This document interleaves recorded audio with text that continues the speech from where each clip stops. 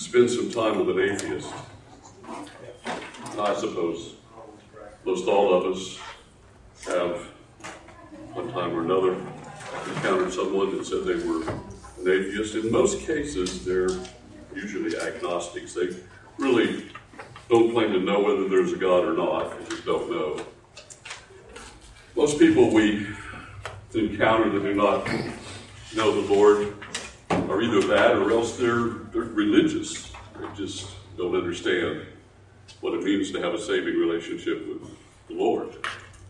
But this particular individual was someone that you don't encounter every day. He was a decided atheist. Now, he wasn't antagonistic, anything. He was the nicest fellow that you could imagine. Do anything for anybody else. Just a great guy to be around and talk to. Well, I've talked to a few atheists over the years, but usually it's a pretty brief conversation. But I had an opportunity to speak with this particular individual for going on about 3 hours. And it wasn't a debate, it wasn't an argument, we were just having a conversation. And it was interesting to see his viewpoint, but it was also extremely frustrating.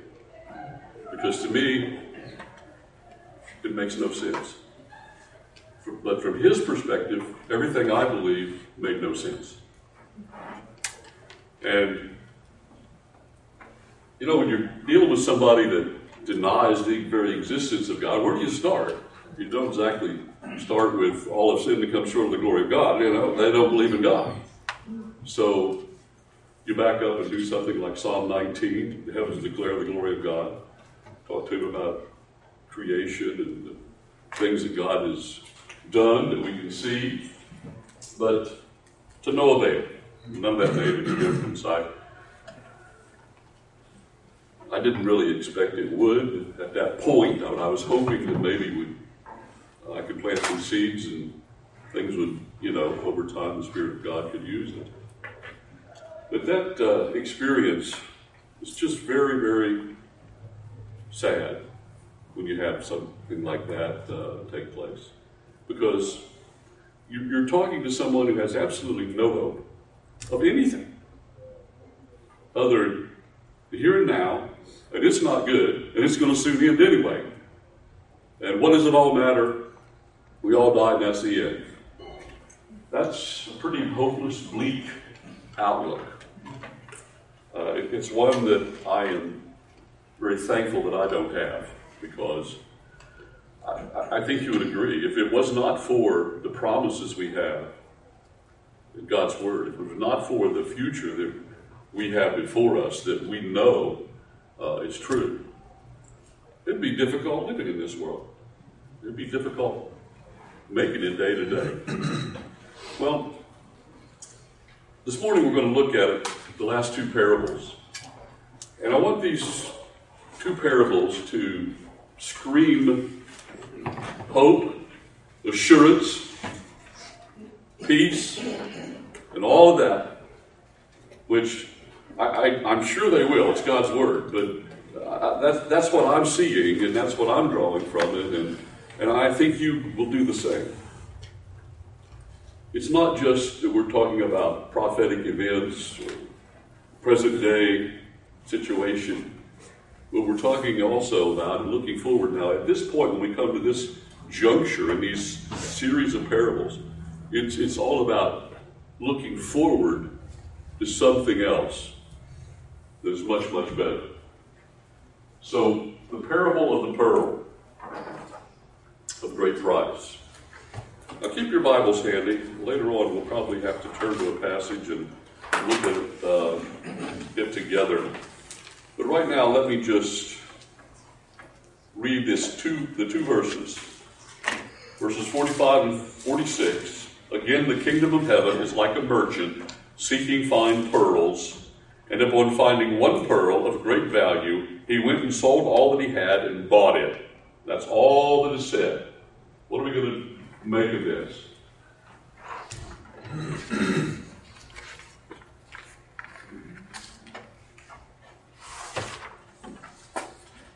Just doesn't seem to want to work. You'll have to do it the old-fashioned way. I don't know. Well, let's just reboot this thing and see what happens. But we'll take a second.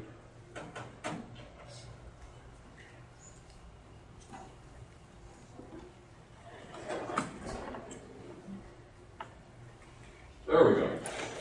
This is the sixth of the seven parables, 45, 46, chapter 13.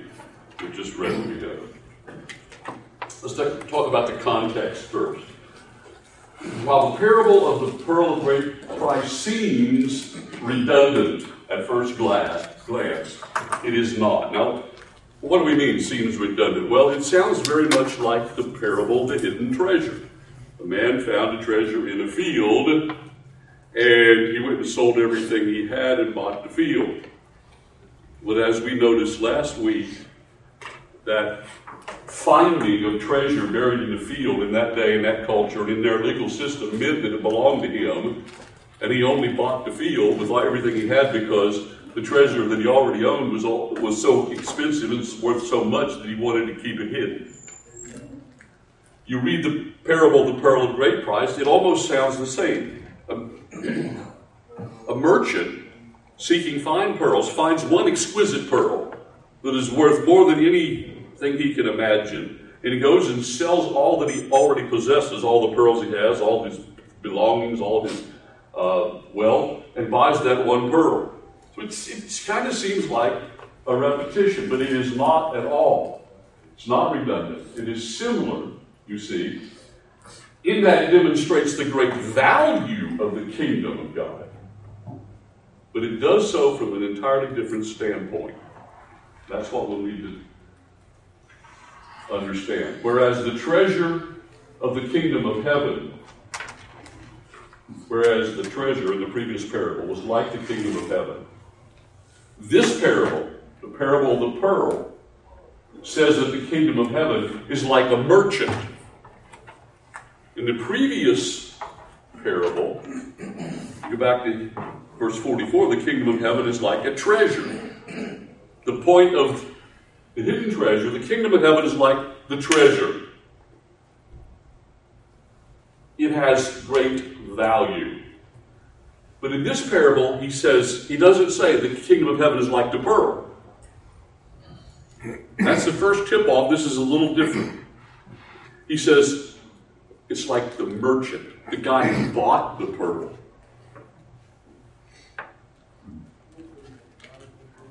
Furthermore, in the parable of the hidden treasure, the treasure was free. The man found it in the field. Finders, keepers, rabbinic law in those days. It was his. It didn't matter whose field it was in. We might think, well, it was in the other guy's field. It should belong to him. That was not their law. It was a free discovery, and it was his. And he had every right to remove it from the field, do whatever he wanted to with it. Now, the very fact that, it's not stated in that parable, the very fact that he was able to buy the field from the owner to keep it there shows that the owner himself had no idea it was there. So it wasn't his. The parable of the hidden treasure, in the parable of the hidden treasure, the treasure was free for the taking to the man who found it. But in the pearl of great price, the pearl of great price has to be obtained by making a transaction. There is a cost to obtaining the pearl. So the pearl of great price illustrates the great cost to whom? Who's the merchant here? God. The kingdom of heaven is like the merchant who bought the pearl.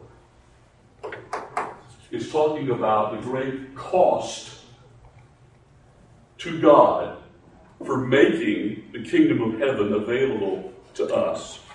Of course, we know that was the incarnation of God the Son, his substitutionary death on the cross, redemption he provided for us, the greatest cost imaginable. We just recently had a series of sermons that we were able to listen to as Pastor Dave presented them to us. You remember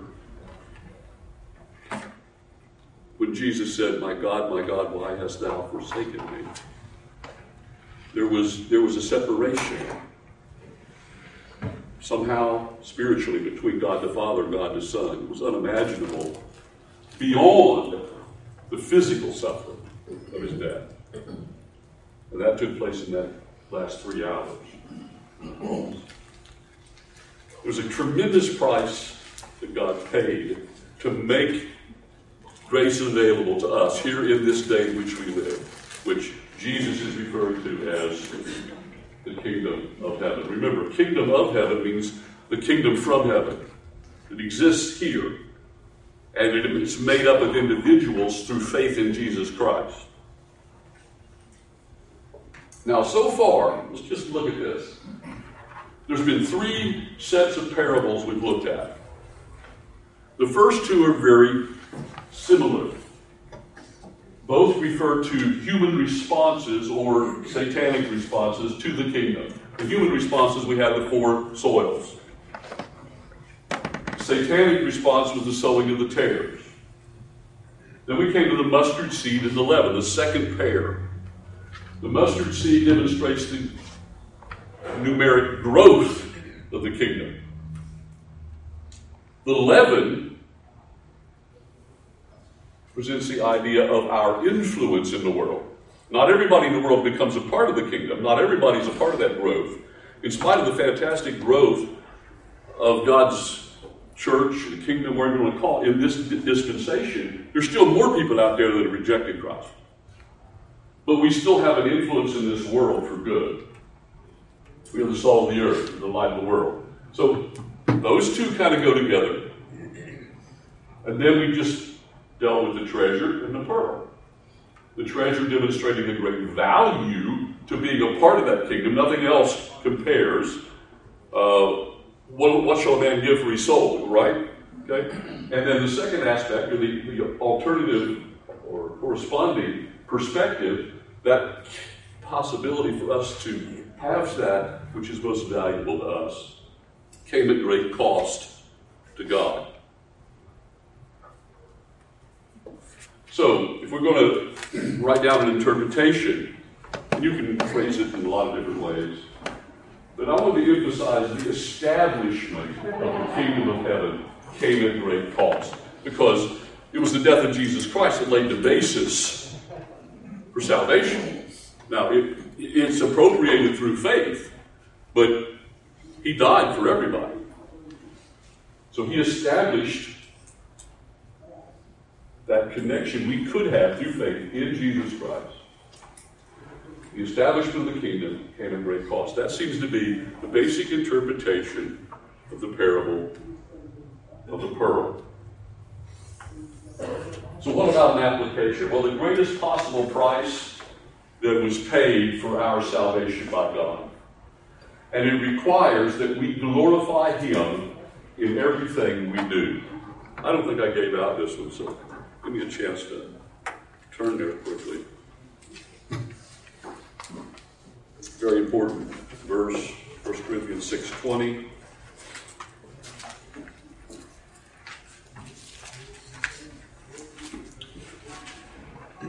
Here Paul says, one more page. Okay. For you have been bought with a price. Therefore, glorify God in your body.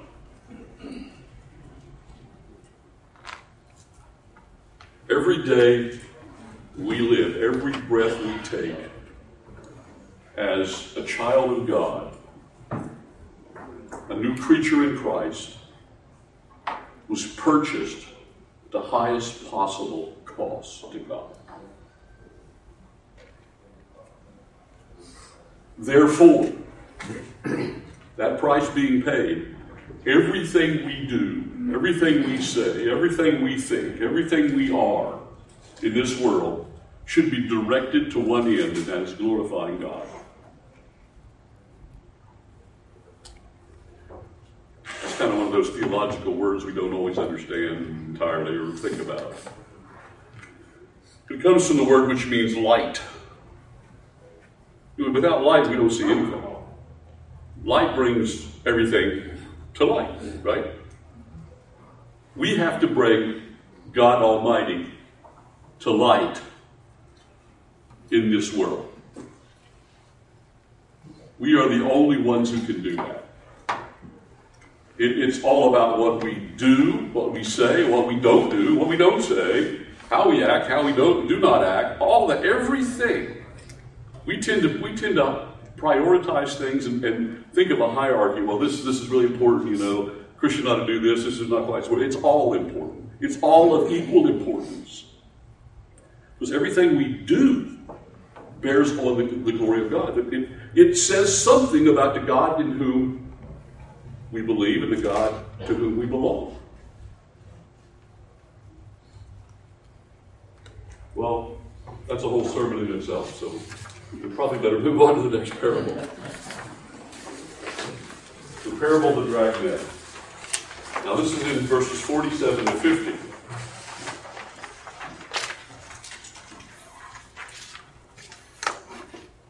Again, the kingdom of heaven is like a dragnet cast into the sea, gathering fish of every kind.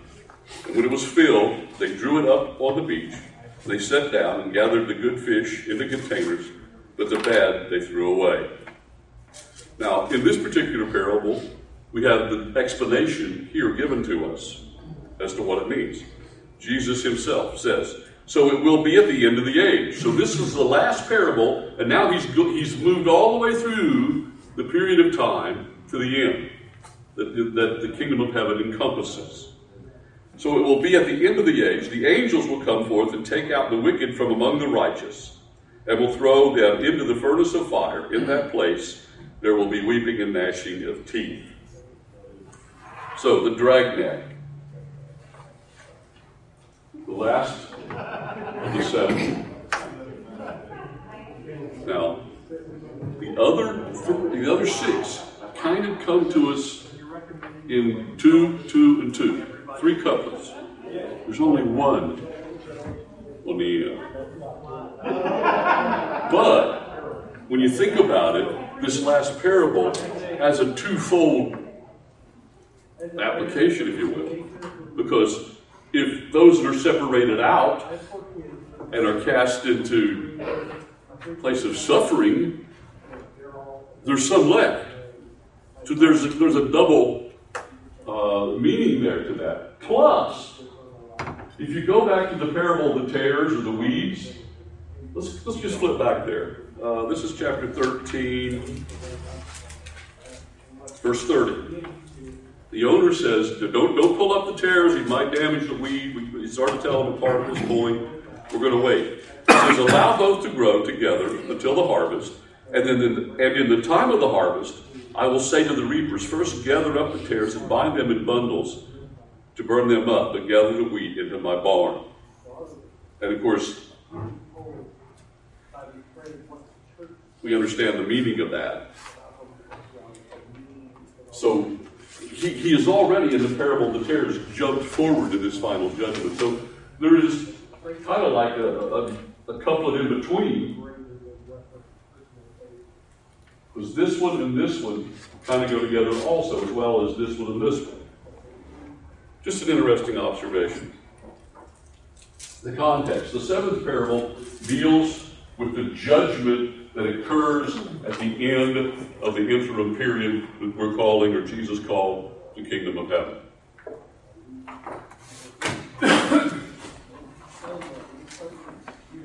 Verse 49, he says this, so it will be at the end of the age. What age? The age characterized by and occupied by the kingdom of heaven. It's not the age after the millennium, another 1,000 years away, or even the new heavens and the new earth. No, it's the end of the age that comes to an end at the end of the tribulation period. The Greek word translated dragnet here refers to a large net with weights on the bottom and floats at the top. So it would be a large rectangular net that floats weights. And it's pulled by a boat. The boat travels in a circular motion, enclosing everything inside as the net is closed into a large circle. And it captures every fish in its path. Well, I suppose a very small fish might not get out or whatever, but basically it's designed to just be indiscriminate. You just gather them all within that area. The circle then is gradually closed and pulled ashore by the boat. Those boats over there are only about 15 or 16 feet, or were about 15 or 16 feet in length, and they're not motorized, obviously, so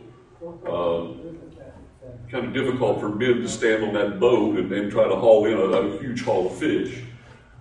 So typically they pull it to shore. Modern fishing boats use the same method, except it's drawn into the boat.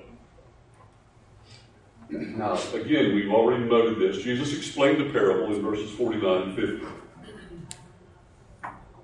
The time of judgment will be at the end of the age, the end of the kingdom of heaven. And the angels will be the instruments of God's judgment, separating the wicked from the righteous. Because, again, this parable was drawn from everyday life in Galilee, Israel. These fishing boats would pull the nets to the shore. They'd drag the nets up onto land, and they would sit there, and some fish weren't worth keeping. They weren't keepers. They weren't good to eat, or they weren't big enough, whatever, and they throw them back into the sea, or just maybe dispose of them if they were trash fish of some sort. But they would keep the ones, obviously, that they wanted to sell for folks to consume. So the angels here are synonymous with or compared to that.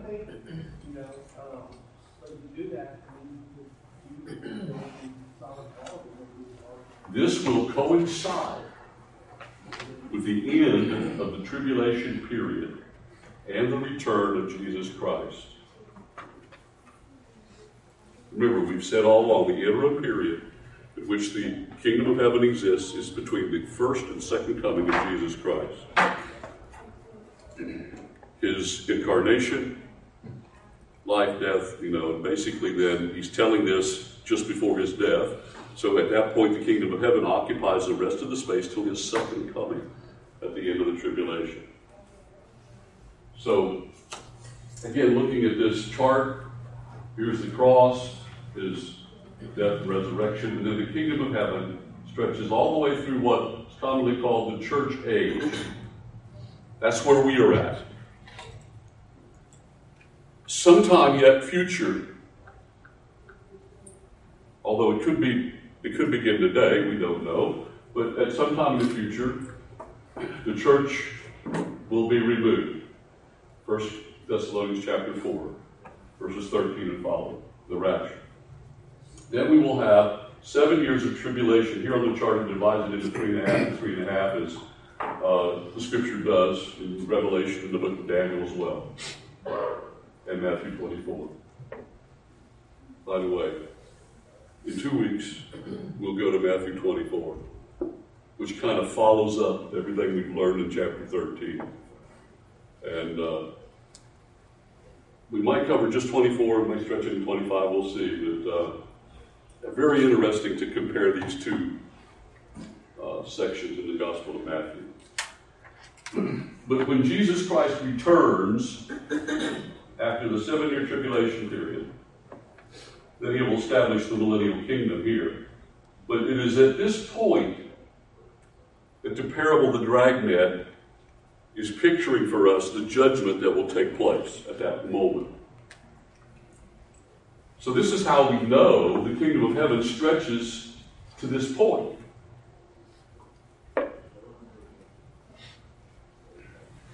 Now, the wicked individuals who survive the tribulation period, there'll be a lot of unbelievers who will survive the tribulation. They will lose their lives at the time of the Christ coming, the great battle of Armageddon, the destruction of Antichrist and all of his cohorts.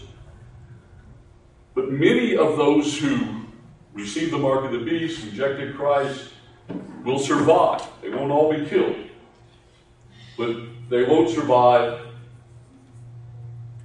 the coming of Christ and the judgment that follows. And so in the judgment, then they'll obviously have to lose their physical life, and they'll be cast into a place of torment. Now compare, I think in your notes there it says compare Luke 16, that's the parable of the rich man and Lazarus.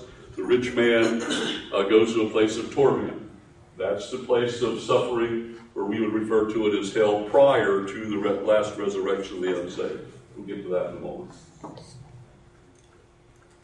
1,000 years later, they will be resurrected, judged at the great white throne, and cast into the lake of fire. That's Revelation 20, 11 to 15. But they will enter into a place of suffering, not the lake of fire, place of torment it's called in Luke 16, until that final resurrection of their bodies and final judgment. Although it's not stated in this parable, the righteous people who survive the tribulation will enter into the millennial kingdom in their mortal bodies.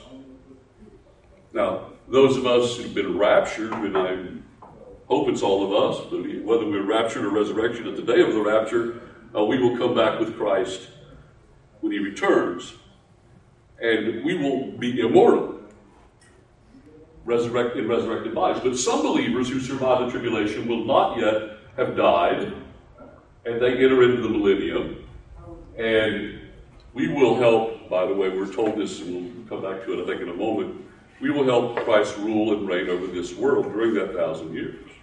Those of us that are previously died and been resurrected or raptured. Interpretation. The kingdom of heaven will conclude with the judgment of all who survive the tribulation.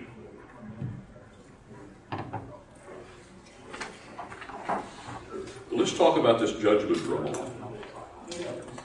I want you to go ahead and turn to Matthew 25. Again, we'll get to this later, but let's turn over there. Something that you'll recognize. Matthew 25, beginning at verse 31.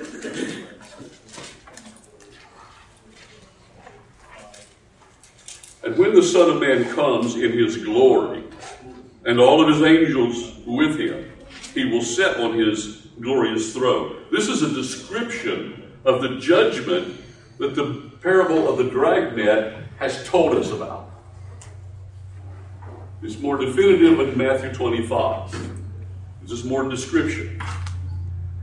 So the Son of Man comes in his glory, with all of his angels with him. He'll sit on the throne of his glorious throne, and he'll be there to judge. The angels are there, which is pointed out here, and the angels are instruments of his judgment, as we saw in Matthew 13. Look at verse 32. All the nations will be gathered before him, and he will separate them from one another, as the shepherd separates the sheep from the goats. So he put the sheep on his right and the goats on his left.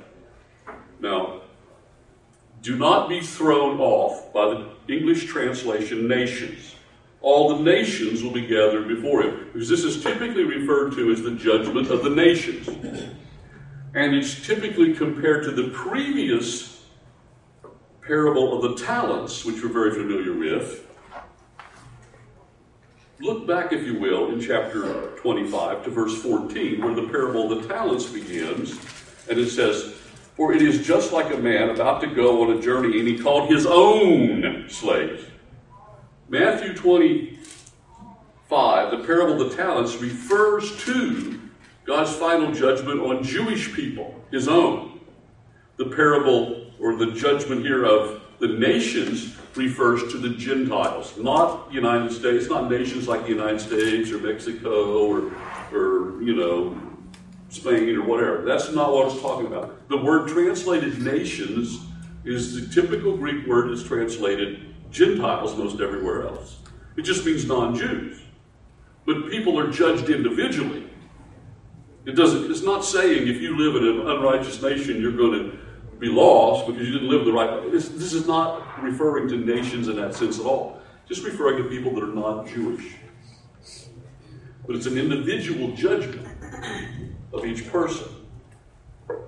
Now, if you look at verse 34, the king will say to those on his right, "Come, you who are blessed of my Father, and inherit the kingdom prepared for you from the foundation of the world." Okay, we just placed this judgment signified by the Dragnet parable at the end of the tribulation period.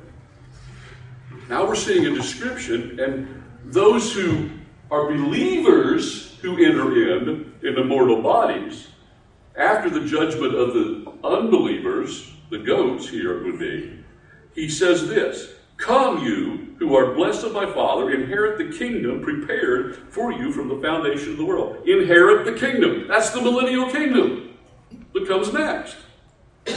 That's the kingdom he's talking about here. Don't get confused, because we've talked about the kingdom of heaven, the kingdom from heaven that exists until the coming of Jesus. Now he's talking about entering in and inheriting the millennial kingdom. This verse is really fascinating, verse 34 here in Matthew 25. The king will say to those on his right, "Come, you who are blessed." That is a perfect tense in the original, which means it's talking about something that happened in the past, the effects or the blessing of which is continued and will continue on into the future. So when we read this, we understand we are blessed. We already possess the right to inherit. It's ours. It just hasn't been transferred to us yet, in a sense. This illustration will fall apart, but it's like anybody who dies and has a will. The assets don't pass until officially the other person has died, and all the legal matters are taking place, and it's transferred. Well, obviously, what we inherit doesn't come because of the death of God or anything like that, but there will come a point in which we will inherit it all. But the point of this is we already are an heir. We're already an heir. Now, there's where hope, there's where when we focus on what the Scripture says, we begin to be able to look past our present circumstances, our present suffering, and the present trials of this world, and then the evil in this world, and all the rest. And then he goes on to say, well, I was hungry and you fed me, I was thirsty and you gave me a drink. And they say, well, when did we do that? And he says, this is key. Down in verse 46. Truly I say unto you, the extent that you did it to one of these, the brothers of mine. Now he's talking about the Jewish people, because believers in the tribulation period, resisting with Jewish believers, and those who realized their connection and treated each other right. It's not teaching salvation by words, but it's just giving proof of their belief, proof of their faith. That's all. And then when he comes to the goats, they don't do these things, and that's proof they did not believe. That's all that is. Anyway, that's the little further commentary there on that judgment. Remember, the ultimate authority God delegated to Adam. Adam sinned. He turned that over to Satan. He yielded to Satan's will. Satan usurped God's authority. Satan established the kingdoms of this world. Through Jesus Christ, the kingdom of heaven was established as a beachhead, a foothold in this world, from the first coming to the second coming. And those who believe are a part of that. It's not a political kingdom. It is a body. The church is a body of Christ, connected to the Spirit of God. And we will see great growth and have great influence, but ultimately, the kingdoms of the world are all defeated, destroyed in the tribulation period, particularly at the Battle of Armageddon. And then all this, the millennial kingdom supplants the kingdom of heaven, or this is rolled into it, however you want to look at it.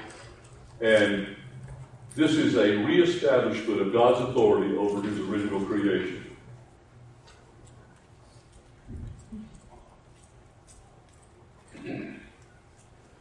Now, this is on your sheet. Don't stress over this. I know you'll probably have questions about it. Everybody does. It's hard for me to keep it all straight.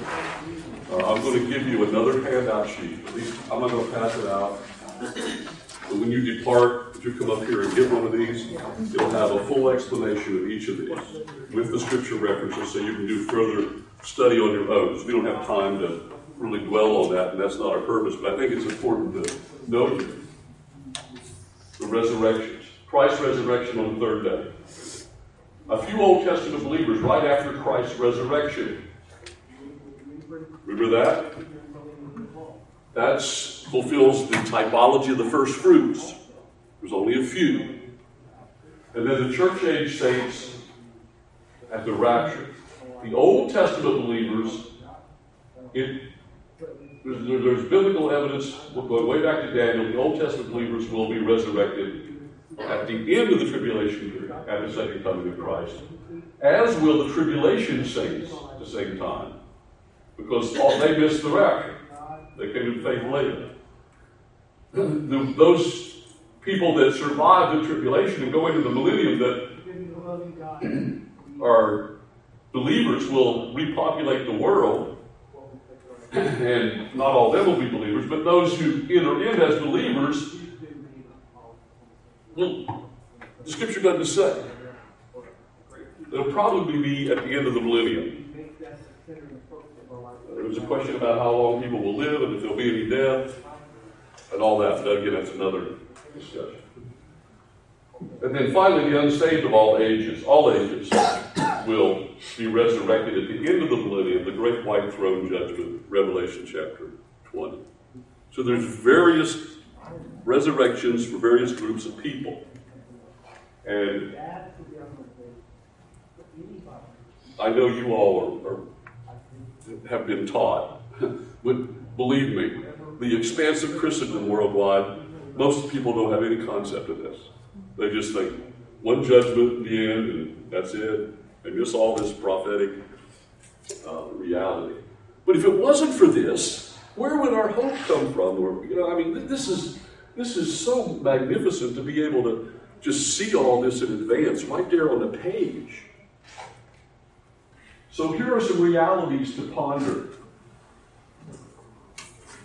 Who's got Acts 1:8? Okay. But you will receive power when the Holy Spirit comes upon you, and you will be my witnesses, telling people about me everywhere, in Jerusalem, throughout Judea, in Samaria, and to the ends of the earth. He says, you shall be witnesses. He didn't say you might be. He didn't say you could be. He says you shall be. That's important to me. Now, there's times we're not very good witnesses. There might be times when we don't witness at all. But every one of us has a witness. And we have the power.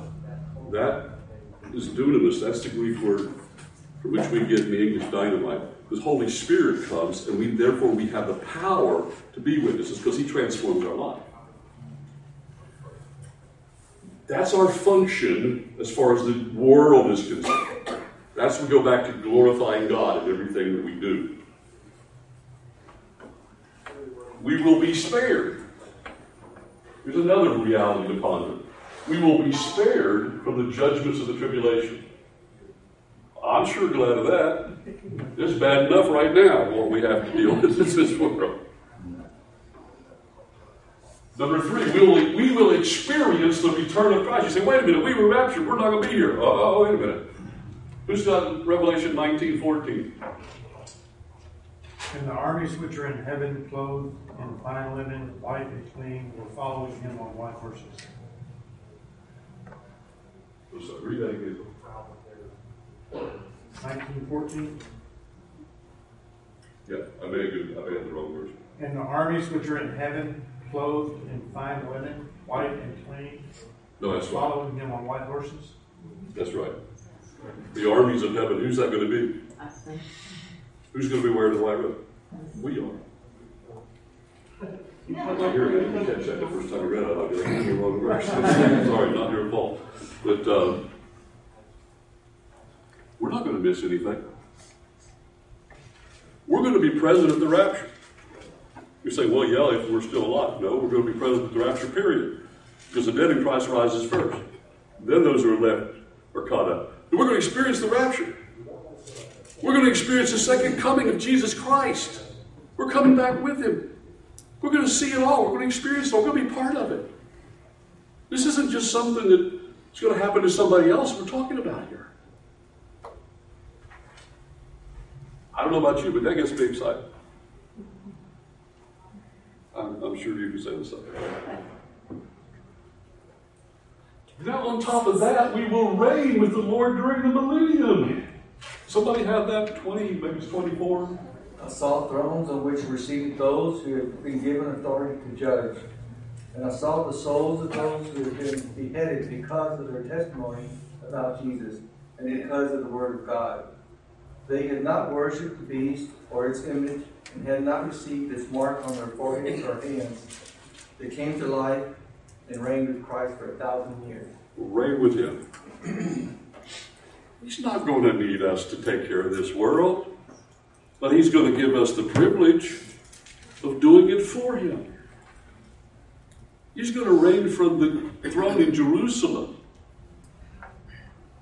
But we're going to administrate, rule, oversee matters in this world during the millennium, which will involve overseeing a lot of people that are not yet died. They born after the second coming of Christ from those people that entered into mortal bodies. So they're going to need everything we have to offer as resurrected already believers. That's pretty incredible. There's even a parable in the New Testament talking with Jesus. He uses the example of rewarding with giving him so many cities. Remember that? Then we will never experience death, sorrow, or pain. Revelation 21:4. Who's got that one? I do. And he shall wipe away every tear from their eyes, and there shall no longer be any deaths. There shall no longer be any mourning, or crying, or pain. The first things have passed away. And I don't think I gave anybody Revelation 21:7. This is after the millennium. This is the new heavens and the new earth. It says again, we will reign with him when he creates new heavens and new earth. Okay. We haven't even begun to be all that God intends for us to be. We haven't begun to do all the things that God intends for us to do. I don't know about you, but sometimes I get a little frustrated because I can't do what I think God would have me do, but God somehow hasn't allowed me to do it. Believe me, we're going to have plenty to do. We're not going to be hindered. It's going to be marvelous. I mean, over and over and over and over again, there is, I use the term hope, but it's better described as the word assurance, a future blessing.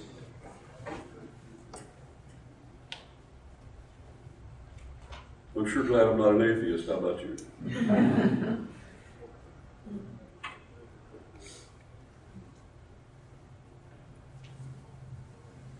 But those who do not partake of this, they will do so of their own choice. You go back to the parable there in Matthew, or the description of the judgment of the nations in Matthew 25, when he says, well, the ones that will enter in, they fed, clothed, ministered the Jewish people during the tribulation. What they did reflected who they were, and the ones who didn't do that thing, did not do those things to his brethren. What they didn't do reflected who they were. he says that in verse 45 to those people, the judgment, he says, then he will answer them, truly I say to you, to the extent that you did not do it to one of the least of these, you did not do it to me. It's you, second, it's clearly in the original, a second person, when you didn't do it. Now what am I drawing from that? Sometimes we feel,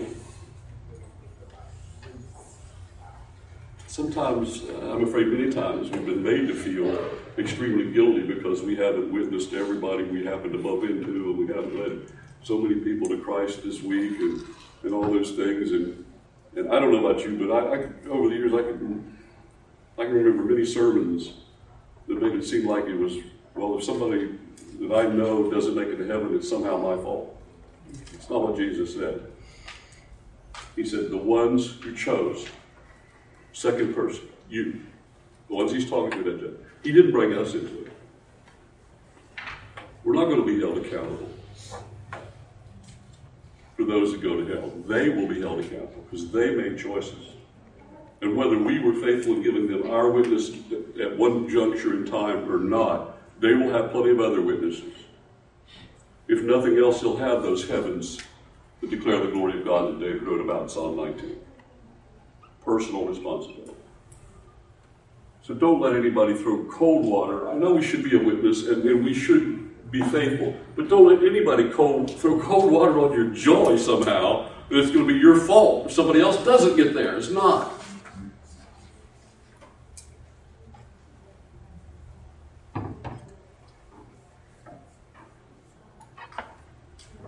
I don't even know. I don't have another word to say. I could talk what I just talked about. But let's see if we can. Maybe some of you have a thought. Could add to this, or maybe a question about some of it. It's just a lot to just sit here and sort out in 45 minutes. We've got a few minutes to address. I have a thought about the parable of the great pearl and the great treasure. Is that the longer you think of the treasure and things of value, people tend to think of how to monetize that. There's no means it's demonetizing because they're turning assets into something that's very special that is not of this world, basically. And I think that's kind of an important point. It's like when you hear things of value, the first thing most people think of is, well, this is valuable. How am I going to use that to buy something or something? But this is something that is greater than earthly things. I mean, it would be the most valuable thing in the world if it meant nothing more than we squeezed into an eternal life and that was it. But he said it's that plus 10,000 times more than you can even imagine on top of that. I want to say that I'm a grown woman, married to the pastor, and I went to Bible college, and I never realized that it was the merchant who was the kingdom of God, not the pearl. Well, it's a misnomer when we refer to it as the parable of the pearl of great price. Right. It really should be called the parable of the virgin. Right. I never know. Sometimes I'm telling you, I didn't understand this for many years. Because the typical way these are translated or thought about, not necessarily the right way. Our women's Bible study just finished the year study on Revelation, and yeah, it is deep. It is. We covered the whole Bible in verifications and all of this, the parables and how it relates, what you presented and how it relates to Revelation, the progression and comparisons. It's just more than we can really digest, but yet it's freeing. And after doing Revelation, I think most of my class and the other women just felt freer and full of joy despite all we went through. And it's not all comfortable, But in the end, almost the end of every lesson, we agreed to believe this by faith because we couldn't always dot all the I's and cross all the T's, but it all had a message. Anyway, it's just... We come back to Matthew 24. We'll start there 2 weeks. You're going to see amazing things line up with what you study, Revelation. Scripture is so consistent and so perfect without error. It's amazing. Well, I hope you've been encouraged and lifted up. I know I have. Just sitting at home this morning, going over all this in my mind, made me rethink my attitudes in a lot of ways. So, thank the Lord for this.